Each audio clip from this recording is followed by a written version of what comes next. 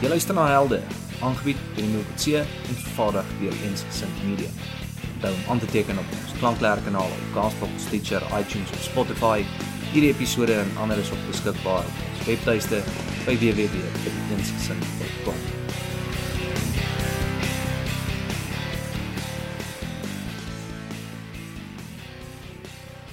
Die eerste keer toe ek Bob Rogers se storie gelees het, het ek vir myself gevra, waarom het iemand nog nie al lankal 'n film oor die ou se lewe gemaak nie? Sy lewe is vol avontuur, sy oorlogservarings laat jou skrik net deur elke woord op die bladsy te lees. Bob Rogers, wat bekend staan as ons eie Rooi Baron, sy storie is ongelukkig nie deesdae wel bekend nie. Dit is verstommend dat die enigste hoofstuk wat 'n mens oor hom kon kry, is in Leopold Scholz se boek oor die bekende kruismanne van Suid-Afrika se geskiedenis. Die ou se biografie moet eintlik op elke rak wees, eintlik op enige boekwinkel se rak wees om gekoop te word. Die filmregte moes al lank aan die grootste aanbod verkoop word. Generaal Bob Rogers, een van hierdie skadufigure deesdae in ons lugvaartgeskiedenis, wat ek glad nie kan verduidelik nie. So kom ons kyk nou maar wie hierdie ou was. En kan nou maar vir onsself besluit, as hy nou regtig so wat wonders was, soos ek nou hom probeer uitmaak het. Sy lewe in 'n nederdop is hierdie fokus van die reeks Helde. Bob Rogers, gebore Robert Harry Doherty Rogers in Worden, 'n groot dis in die Vrystaat. So Engelssprekende Vrystaat laaitie, wat hier in die 1920s gebore is, ding is gebore in 1921, en hy word groot daar in die platteland, en hy het hierdie idee as 'n jong seun om 'n mediese dokter te word. En jy sien, veral in klein dorpies, en kom ons praat nou, juist nou hier in die vroeë 20ste eeu, die geleerde mense van die publiek het die grootste aansien geniet. Jou dominees, jou onderwysers, jou staatsamptenare, al het hy net 'n diploma of 'n sertifikaat iewers te bekom, en dan natuurlik die mediese dokter. So dis nou die persoon met wie jy as 'n jong intelligente persoon dalk kan gesels indien jy enige belangstelling het. So daar's 'n moontlikheid dat Bob Rogers daar die voorreg gehad het om met iemand wat regtig intelligent was en geleerd was, belese was daar by klein dorpie Worden, die vindingryke gesprekke te gehad het om te besluit, luister, ek gaan 'n mediese dokter word. En dit was sy idee gewees vir jare. Toe in die 1930s, toe kom daar 'n ou met die naam van Sir Alan Cobham na Suid-Afrika toe. Nou in die 1920s en 30s was lugvaart regtig iets heeltemal niets. Dis nie net in vandag se tyd waar die minder bevoorregtes nie kan vlieg nie as gevolg van die hoë pryse vir 'n vliegtuigkaartjie, maar selfs in daai dae het selfs die middelklas of jou regtig meeste mense in jou ryklas ook maar min gevlieg. Die mees populêre manier om rond te reis was steeds op die grondpaaie gewees met jou motor of ter see met jou skip en natuurlik treine. In daai jare was die treine die hoofaar van vervoer gewees reg oor Suid-Afrika. So as jy nou die kans gekry het om te vlieg, was jy nogal redelik uniek en besonders, en jy het 'n ervaring gehad wat jy kon deel met baie mense om hulle aan te spoor om dieselfde te doen, en jy het 'n klein groepie van veterane gehad met wie jy ook verder kon gesels oor jou ervarings binne daar in die lug. Maar van die opgeleide vlieëniers, hierdie eerste pioniersgroep, juis na die Eerste Wêreldoorlog, van hulle het besluit dat as hy nou van die lugmag nou sy geldjie vat en nou gaan loop, dan gaan hy verder aangaan of pos rond te vlieg van die een dorp na die volgende toe. Jy weet, so hy vlieg nou maar cargo, of hy gaan nou hierdie soort van toertjies vertoon by 'n skou. En dis nou wat Sir Alan Cobham gedoen het. Hy het toertjies gedoen by 'n skou. En dan vir een of ander rede het hulle dan die geleentheid gegee vir belangstellendes om saam met hulle 'n vlug, nou seker so in die ronde van die skougronde te vlieg, sodat die persoon nou net kan voel, hoe voel dit om daar in die lug te wees. Nou, ek is seker van die ouer persone dit nou nie gedoen nie, weet, want dit is nogal redelik vrees en ja, en selfs vandag nog, jy weet, as jy daar hoog bo 1000 voet bo die aardbol rondvlieg, jy het vir ouens met hoogtevrees is dit nogal redelik vreesaanjaend. Maar vir hierdie jong Bob Rogers, wat toe die geleentheid kry om met Sir Alan Cobham se Flying Circus sy eerste vlug te geniet, toe daar iets verder in die jong man gebyt dat hy gesê het, wel kyk, mediese dokter is interessant en als, maar hierdie vliegstorie is ook nogal redelik indrukwekkend. Hy kry dit die geleentheid op die ouderdom van 18 om by Wits in te skryf vir 'n mediese graad. Nou, een van die beste mediese skole, selfs vandag nog, is die Universiteit van die Witwatersrand se mediese skool. En ek glo nou maar, die kering selfs in daai jare was so eng soos dit vandag is. Maar toe, daar ver in Europa, toe ene meneer Adolf Hitler besluit, hy wil 'n stukkie van Poland hê, want hy het nou reeds Sudetenland gekry, hy het nou reeds Oostenryk lekker ingelyf, en hy het die ander gedeeltes aan die westerkant van sy Duitse Reich ook nou ingepalm. En omdat Poland natuurlik 'n verdrag gehad het met Groot-Brittanje, toe van die 1 September 1939, toe breek die Tweede Wêreldoorlog uit. Suid-Afrika is deel van die Britse Ryk. Ons parlement moet besluit, gaan ons oorlog toe. 13 stemme sê ja. 13 stemme stuur duisende Suid-Afrikaners om teen die magtige Duitse Ryk te gaan beklei. Moenie die Duitsers miskyk of laag kyk nie. Het was 'n magtige ryk gewees, veral as dit kom by hulle militêre slaankrag. So, van die ander kerels wat ons in hierdie reeks al oor gesels het, Everett Poole, Dan Pienaar, George Brink, dis nie 'n trio wat 'n mens regtig na moet kyk as dit kom by die Tweede Wêreldoorlog. Ons moet kyk na 'n pantheon van Suid-Afrikaanse Tweede Wêreldoorlog veterane, want Bob Rogers behoort saam met die kerels ook herdenk te word. Hy het so pas in 1939 begin met sy mediese studies. En alles loop goed. En nou, soos wat met menigte ander wit studente gebeur het, nou breek daar oorlog uit. Die stem word gemaak in die parlement om te sê, ja, die Suid-Afrikaanse springbok sal vertoon word op die slagvelde van die Tweede Wêreldoorlog. En Bob Rogers is net een van die wit studente wat sê, wel in daai geval, hier gaat ek. En hy sluit aan by die Suid-Afrikaanse lugmag.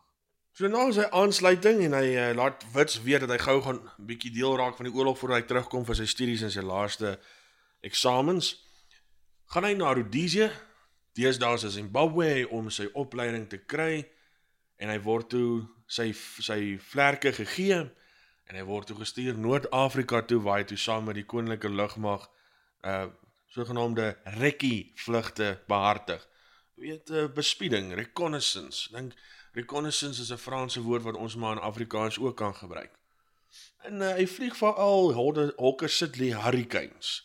En daar is nou pas 'n baie interessante film gemaak oor die engste Hurricanes wat so vir die Poolse vrywilligers gegee is. En as 'n mens nogal dan wil verstaan hoe dit gevoel het in daai cockpit is, soos hulle in Engels sê, dan is dit nogal redelik 'n goeie film om 'n idee uit te kry. En dis nou presies wat Bob Rogers toe ook nou vir homself laat vlieg het. Met oor die woestyn, sy vliegtuig mooi gekamoufleer in die aardse kleure van die Noord-Afrika woestyn, en hy word gevra van sy medemakkers ook om in baie gevaarlike terreine in te vlieg, sodat foto's kan geneem word, om aan die bevelvoerders te stuur aan die geallieerde kant van die Noord-Afrika front, sodat hulle kan sien wat doen Rommel. Rommel, die sogenaamde woestynjakkals, die desert fox, is een van die min vyhandige figure wat ons in ons militêre geskiedenis het, waar selfs ons as Suid-Afrikaners weet hy was die vyand, maar ons het nogal redelik respek vir hom. Weet hy soos 'n Lord Matthew in karakter, ons weet hy teen ons beklei, ons weet hy is verantwoordelik vir die dood van honderde, indien nie duisende Suid-Afrikaanse soldate nie. Maar, omdat hy homself so goed op die slagveld hanteer het, sy gedrag was prysenswaardig, was vol eer en integriteit, het ons nogal 'n goeie opinie oor ons vyand in daardie tyd van ons militêre geskiedenis.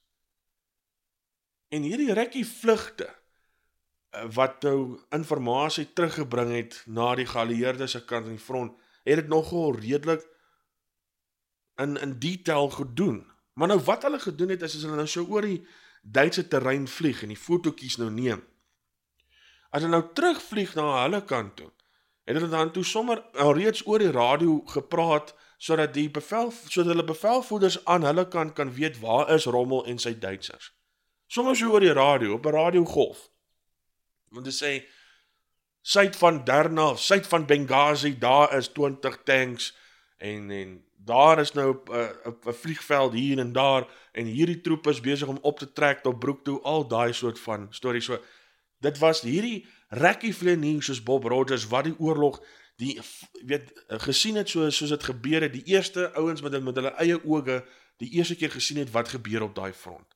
Nog voordat enige journalist daaroor kon skryf, nog voordat enige skoot afgevuur is, nog voordat enige bevelvoerder 'n plan kon maak om die Duitsers te stop, die rekkie ouens wat daai vlugte gedoen het soos Bob Rogers, het dit verstaan. En op hierdie radiogolf kon die Duitsers dan ook inskakel. So dalk was dit nie 'n goeie taktiek gewees nie. Maar dis nogal interessant om te verneem dat Rommel skryf in sy herdenkingsskrif dat hy het gewoonlik die bevel gegee sodat sy radiotechnicus op hierdie radio ingolf inteken sodat hy kan hoor wat sê hierdie vleeniers in die vlugte wat nou terugvlieg. Want sonder hulle sou hy as Rommel nie geweet het waar sy troepe regtig is nie. Deur hulle alleen kon hy presies die ligging kry waar sy eie troepe is. Want ek bedoel, hy kan hulle daar stasioneer, maar dit beteken nie, daai soldaat gaan nie dalk 'n bietjie rondloop of daai jong junior offisier by sy troepe gaan dalk 'n ander bevel gee nie. So deur hulle kan hy presies, kon Rommel self bepaal waar sy eie troepe is. Nou weet ek nou nie, as dit nou net tong in die kies gesê was deur Rommel nie, in sy eie herdenkingsskrif nie, maar mense weet nou ook nie regtig waar die mens die lyn moet trek nie. Hierdie Rommel het ek dink sy seun het van sy dokumente gepubliseer in die Rommel Papers. Weet nie as die boek nog in druk is nie. So as dit nie is jou beste kans om 'n kopie te kry by 'n tweedehandse boekwinkel. Bob Rogers was wat hulle genoem het 'n ace, ACE, ace. 'n Ou wat bewys kon lewer dat hy van die vyande se vliegtye ook afgeskiet het. En ten spyte as die persoon wat jy afgeskiet het gesterf het of mooi sy vliegtuig weer kon land, hy het die vliegtuig afgeskiet. Hy het seker gemaak die vyand het een minder vliegtuig. En sodoende het hy dit nogal gedoen op wat is die regte woord? Die Engelsman praat van 'n daredevil. Hy het dit nogal op 'n riskante manier gedoen. Hy het risiko's geneem wat ek dink nie enige billike persoon veronderstel is om te neem nie. En hy het die bynaam gekry van die Rooi Baron. Nou waar dit na toe trek nou is van die Duitse Eerste Wêreldoorlog vegvleenier Manfred von Richthofen wat sy vliegtuig in die Eerste Wêreldoorlog bloedrooi gevlieg het. Mens kon hom van 'n myl sien afkom met sy bloedrooi vliegtuig. En hy word gesien as die suksesvolste Duitse vegvleenier van die Eerste Wêreldoorlog. Alhoewel hy self in die oorlog toe gesterf het toe van die dink was Amerikaner of dalk Kanadees, ek staan nie onder korreksie, hom neergeskiet het. Maar nou sy titel van die Rooi Baron, want Manfred van Richthofen was wel deel van die adelike stand van die voormalige Duitse Ryk, of die een net voor Adolf Hitler se Derde Ryk. In vegvleenier terme, as jy net soos hy 'n daredevil is en jy het geen probleem om kanse te waag nie, om net om die suksesvolle oorwinning te kry deur jou vyand van die lug uit te skiet of sy vliegtuig op die grond ter fladder te skiet, dan het jy die bynaam gekry van jy soos die Rooi Baron. Jy is nou ons Rooi Barons. En Bob Rogers was gesien as Suid-Afrika se Rooi Baron. Want hy het In die een geval, dink was in Augustus 1942, toe vlieg hy nou op een van hierdie recce missies van hom, en daar kom toe 'n Duitse Messerschmitt 109 op hom afgepyl, en jy kon hierdie vliegtuie ook van 'n myl af sien.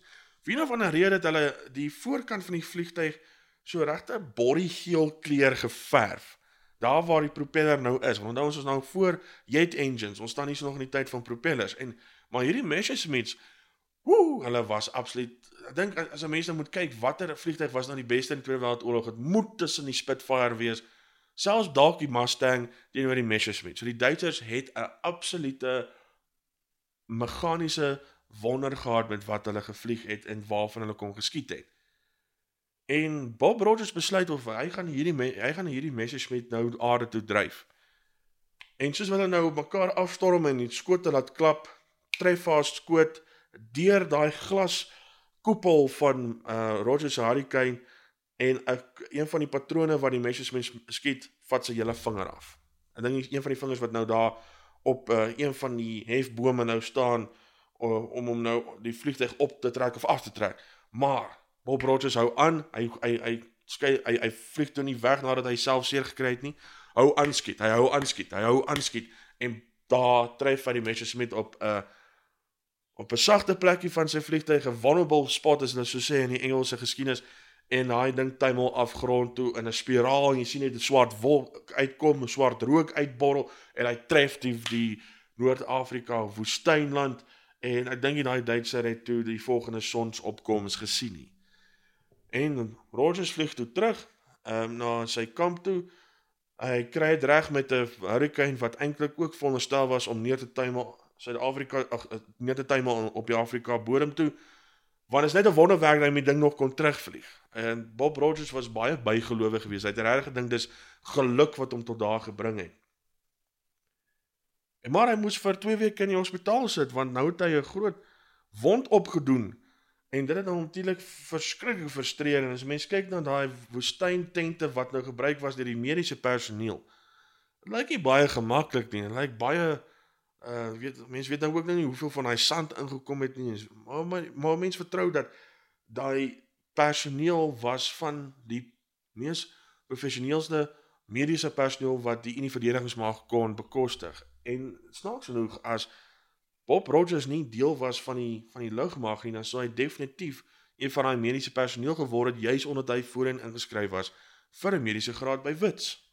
Nou enige gewone persoon, billike persoon wat nou deur so ervaring gegaan het, soos wat nou Bob Rogers gedoen het, waar hy selfs nie een van sy vingers verloor het, en sy hele vliegkajuit nou vol van sy eie bloedspatsels was, so nou 'n bietjie skrik op die lyf gekry het en gesê het, wow, wag, dalk moet ek bietjie meer versigtiger gewees, ek kan nie nou net so aangaan soos wat ek wil nie, hierdie is nie 'n spielietjie nie, hierdie is oorlog, hierdie is ernstig, hierdie kan fataal wees, een skoot en ek is weg, die Engelsman sê dit so plataan, to Kingdom Come gestuur. En mense sal nou dink, jy weet, hy sal dalk bietjie ook van 'n vrees hê vir vlieg en vir enige aanvalstegniek. Nie hierdie kerel nie. Paar maande na hierdie ervaring, toe besluit hy om 'n Duitse basis man alleen aan te val. So verbeel jouself daar in daai val woestynlandskap, is daar nou hierdie Duitse basis, hulle tentjies is nou daar aan een kant, jy het anti-lugafweerkanonne, want ek bedoel, jy moet natuurlik van die grond af die aanval uit die lug uit ook probeer stoot en stuit, en dan het jy dalk selfs 'n gedeelte waar daar 'n klein vliegveld is, waar 'n Messerschmitt of 2 staan, want die ouens op die grond was baie afhanklik geweest vanaf, ek sal sê, die einde van die Eerste Wêreldoorlog tot in vandag se tyd, van ondersteuning uit die lug uit, met hulle lugmag se aanvalle. 'n punt wat Bob Rogers nogal redelik goed verstaan het.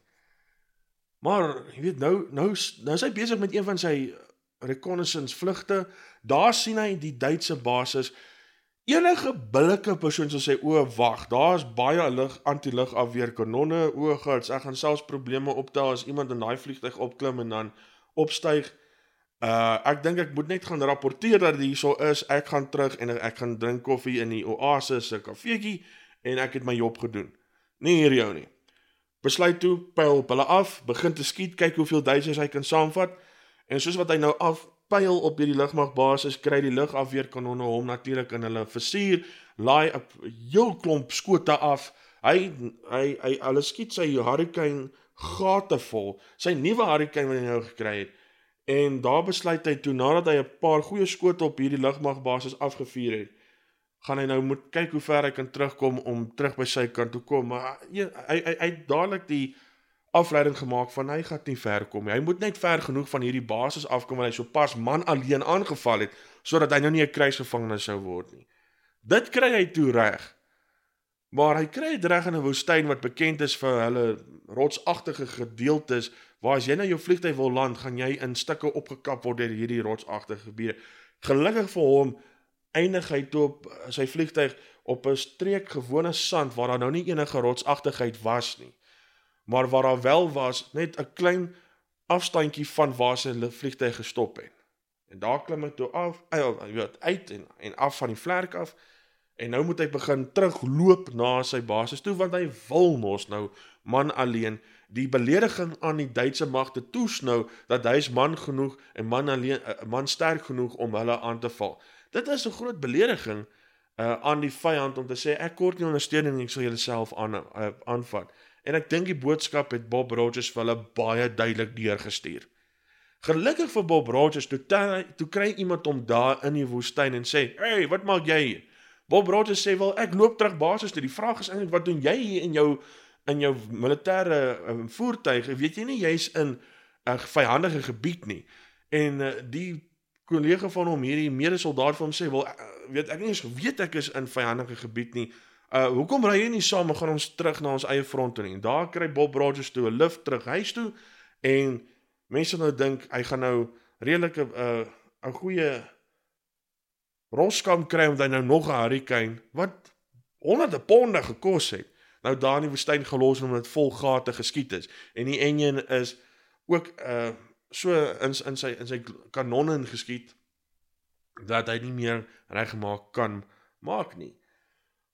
Wel, ons weet nie as hy geroskam was nie, maar is maar net die logiese punt wat 'n mens nou daar het kan onttrek.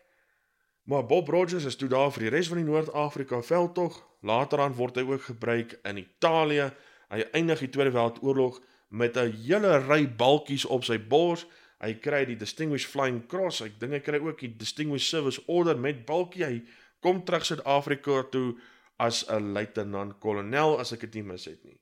Dis aarde kry 'n jong soldaat reg om so vinnig op in die range te gaan. Dalk is dit omdat hy so daredevil-agtig was met sy manier van vlieg. In elk geval, hy kry toe die geleentheid om aan te bly in die Suid-Afrikaanse lugmag na die Tweede Wêreldoorlog. En die lewe op kantoor in die Suid-Afrikaanse lugmag daar in Pretoria is vir hom verskriklik vervelend.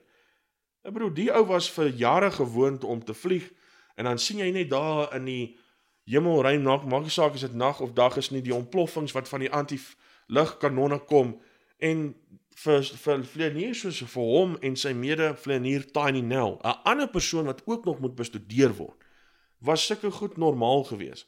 Nou om van dit te gaan, om in hierdie hele wolk van swart rook van anti-lugafweerkanonne in te vlieg, tot na 'n lesenaar met 'n ou potloodjie en 'n ou skryfblaadjie hier voor jou, en 'n klomp japsnoet lugmanne wat nou kom en raad vra of wil stories hoor uit die Tweede Wêreldoorlog, was vir hom nou sekerlik meer van 'n struggle gewees. Meer van 'n stryd gewees om deur te kom as sy tyd in Italië of in Noord-Afrika. Sal nie sê gelukkig nie, maar dalk gelukkig vir die einste Bob Rogers, toe kry hy die kans om in die Koreaanse oorlog te gaan beklei van 1950 tot 1953. Want Dr. D.F. Malan, die eerste minister van Suid-Afrika, die eerste minister wat deur die Nasionale Party aangestel is na 48 toe hulle die verkiesing gewen het toe gesê, ja, ons sal hulp stuur in Korea. Want Noord-Korea was Suid-Korea natuurlik oorneem, en Noord-Korea is so kommunisties dat hulle weier om regs te draai, en Suid-Korea wil nie kommunisties wees nie, en Amerika gaan help uit, en Suid-Afrika gaan help uit. Ek glo baie van die NATO-nasies het ook gaan uithelp, selfs daar Australië. Ons stuur 2 eskader om die Noord-Koreane en hulle Sowjet ondersteuners uit Suid-Korea te gaan verjaag en selfs uit die hele Koreaanse skiereiland. Tot 'n mate was dit 'n suksesvolle oorlog gewees, want die Suid-Korea was toe nou bevry van die kommunistiese inval en daar's toe nou besluit op 'n amptelike grens, dink die 38 parallelle lyn, en daar's nou die sogenaamde DMZ, Demilitarized Zone, waar geen militêre magte nou mag wees tussen Noord-Korea en Suid-Korea nie.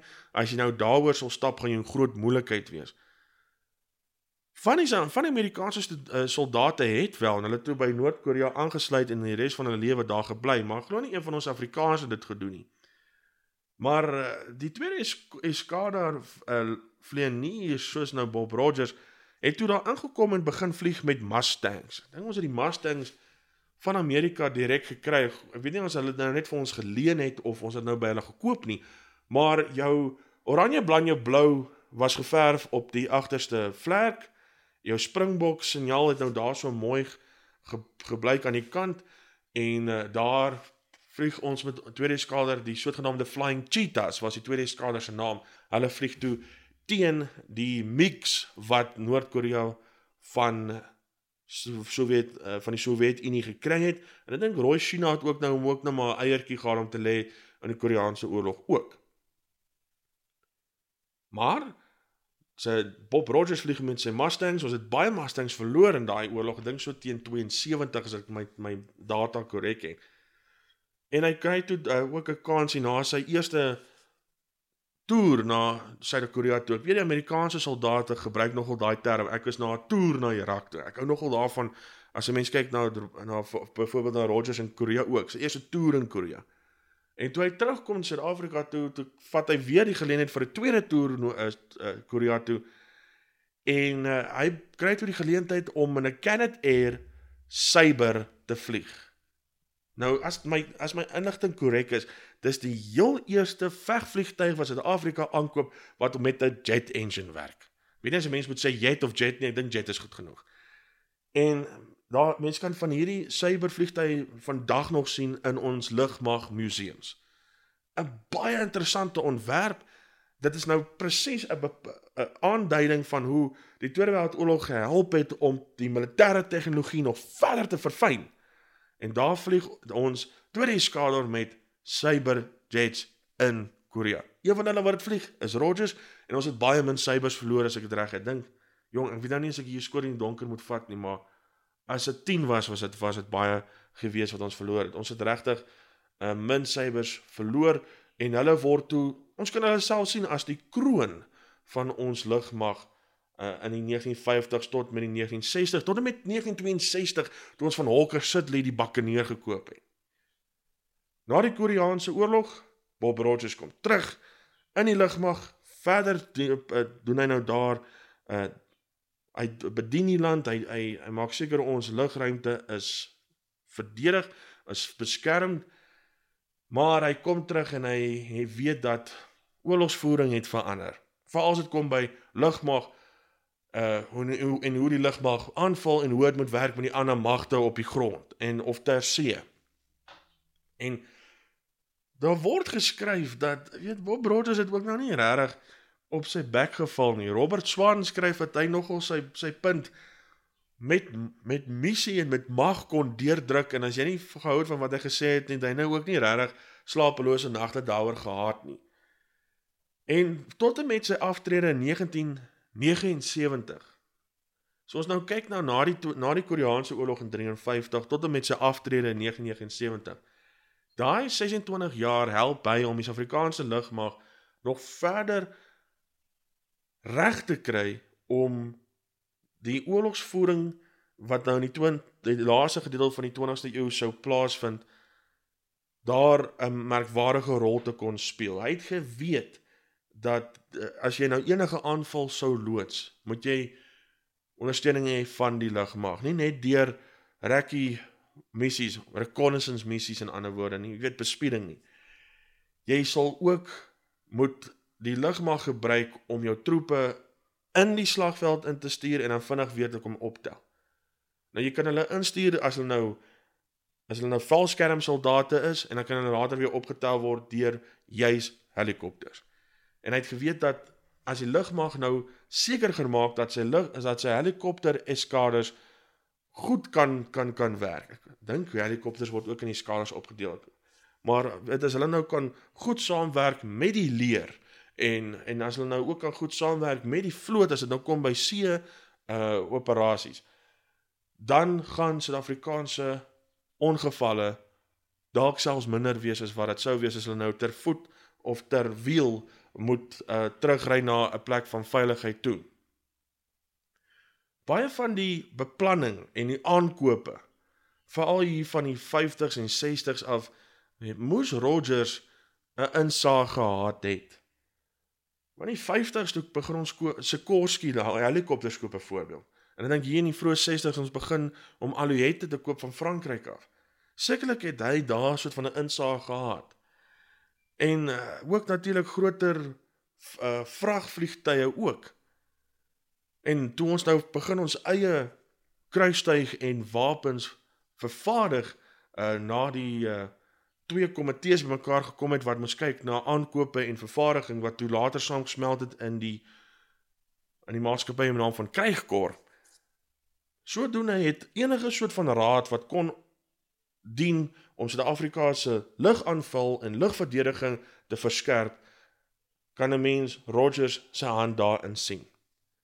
En teen 1979, letterlik 39 jaar, selfs 40 jaar, ons maak dit 40 jaar, want hy het aangesluit in 1939, 40 jaar se diens aan die Suid-Afrikaanse lugmag, tree hy uit, en daar was 'n groot parade gewees vir hom, toe hy nou die dag uitgetree het. 1979 is nie net die jaar toe P.W. Botha eers minister word nie, maar dit was ook 'n jaar waar 'n hele lys hoë offisiere uit die leer, die vloot en die lugmag toe besluit het om liewerste hulle pensioene te gaan geniet.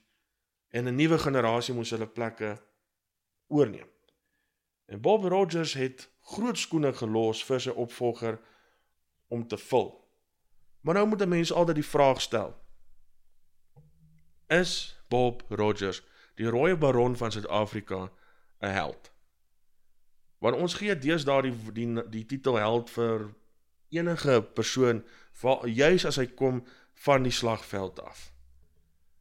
Wel, die feit dat hy gedien het in 'n oorlog waar die vyand nogal redelik wel toegerus was en magtig was, en hy het genoeg durf in sy are gehad om hulle selfs man alleen te gaan aanval, wys nogal dat hy heldhaftig opgetree het uit die perspektief uit van iemand wat 'n ondersteuner is van die geallieerdes teen die spilmoonthede.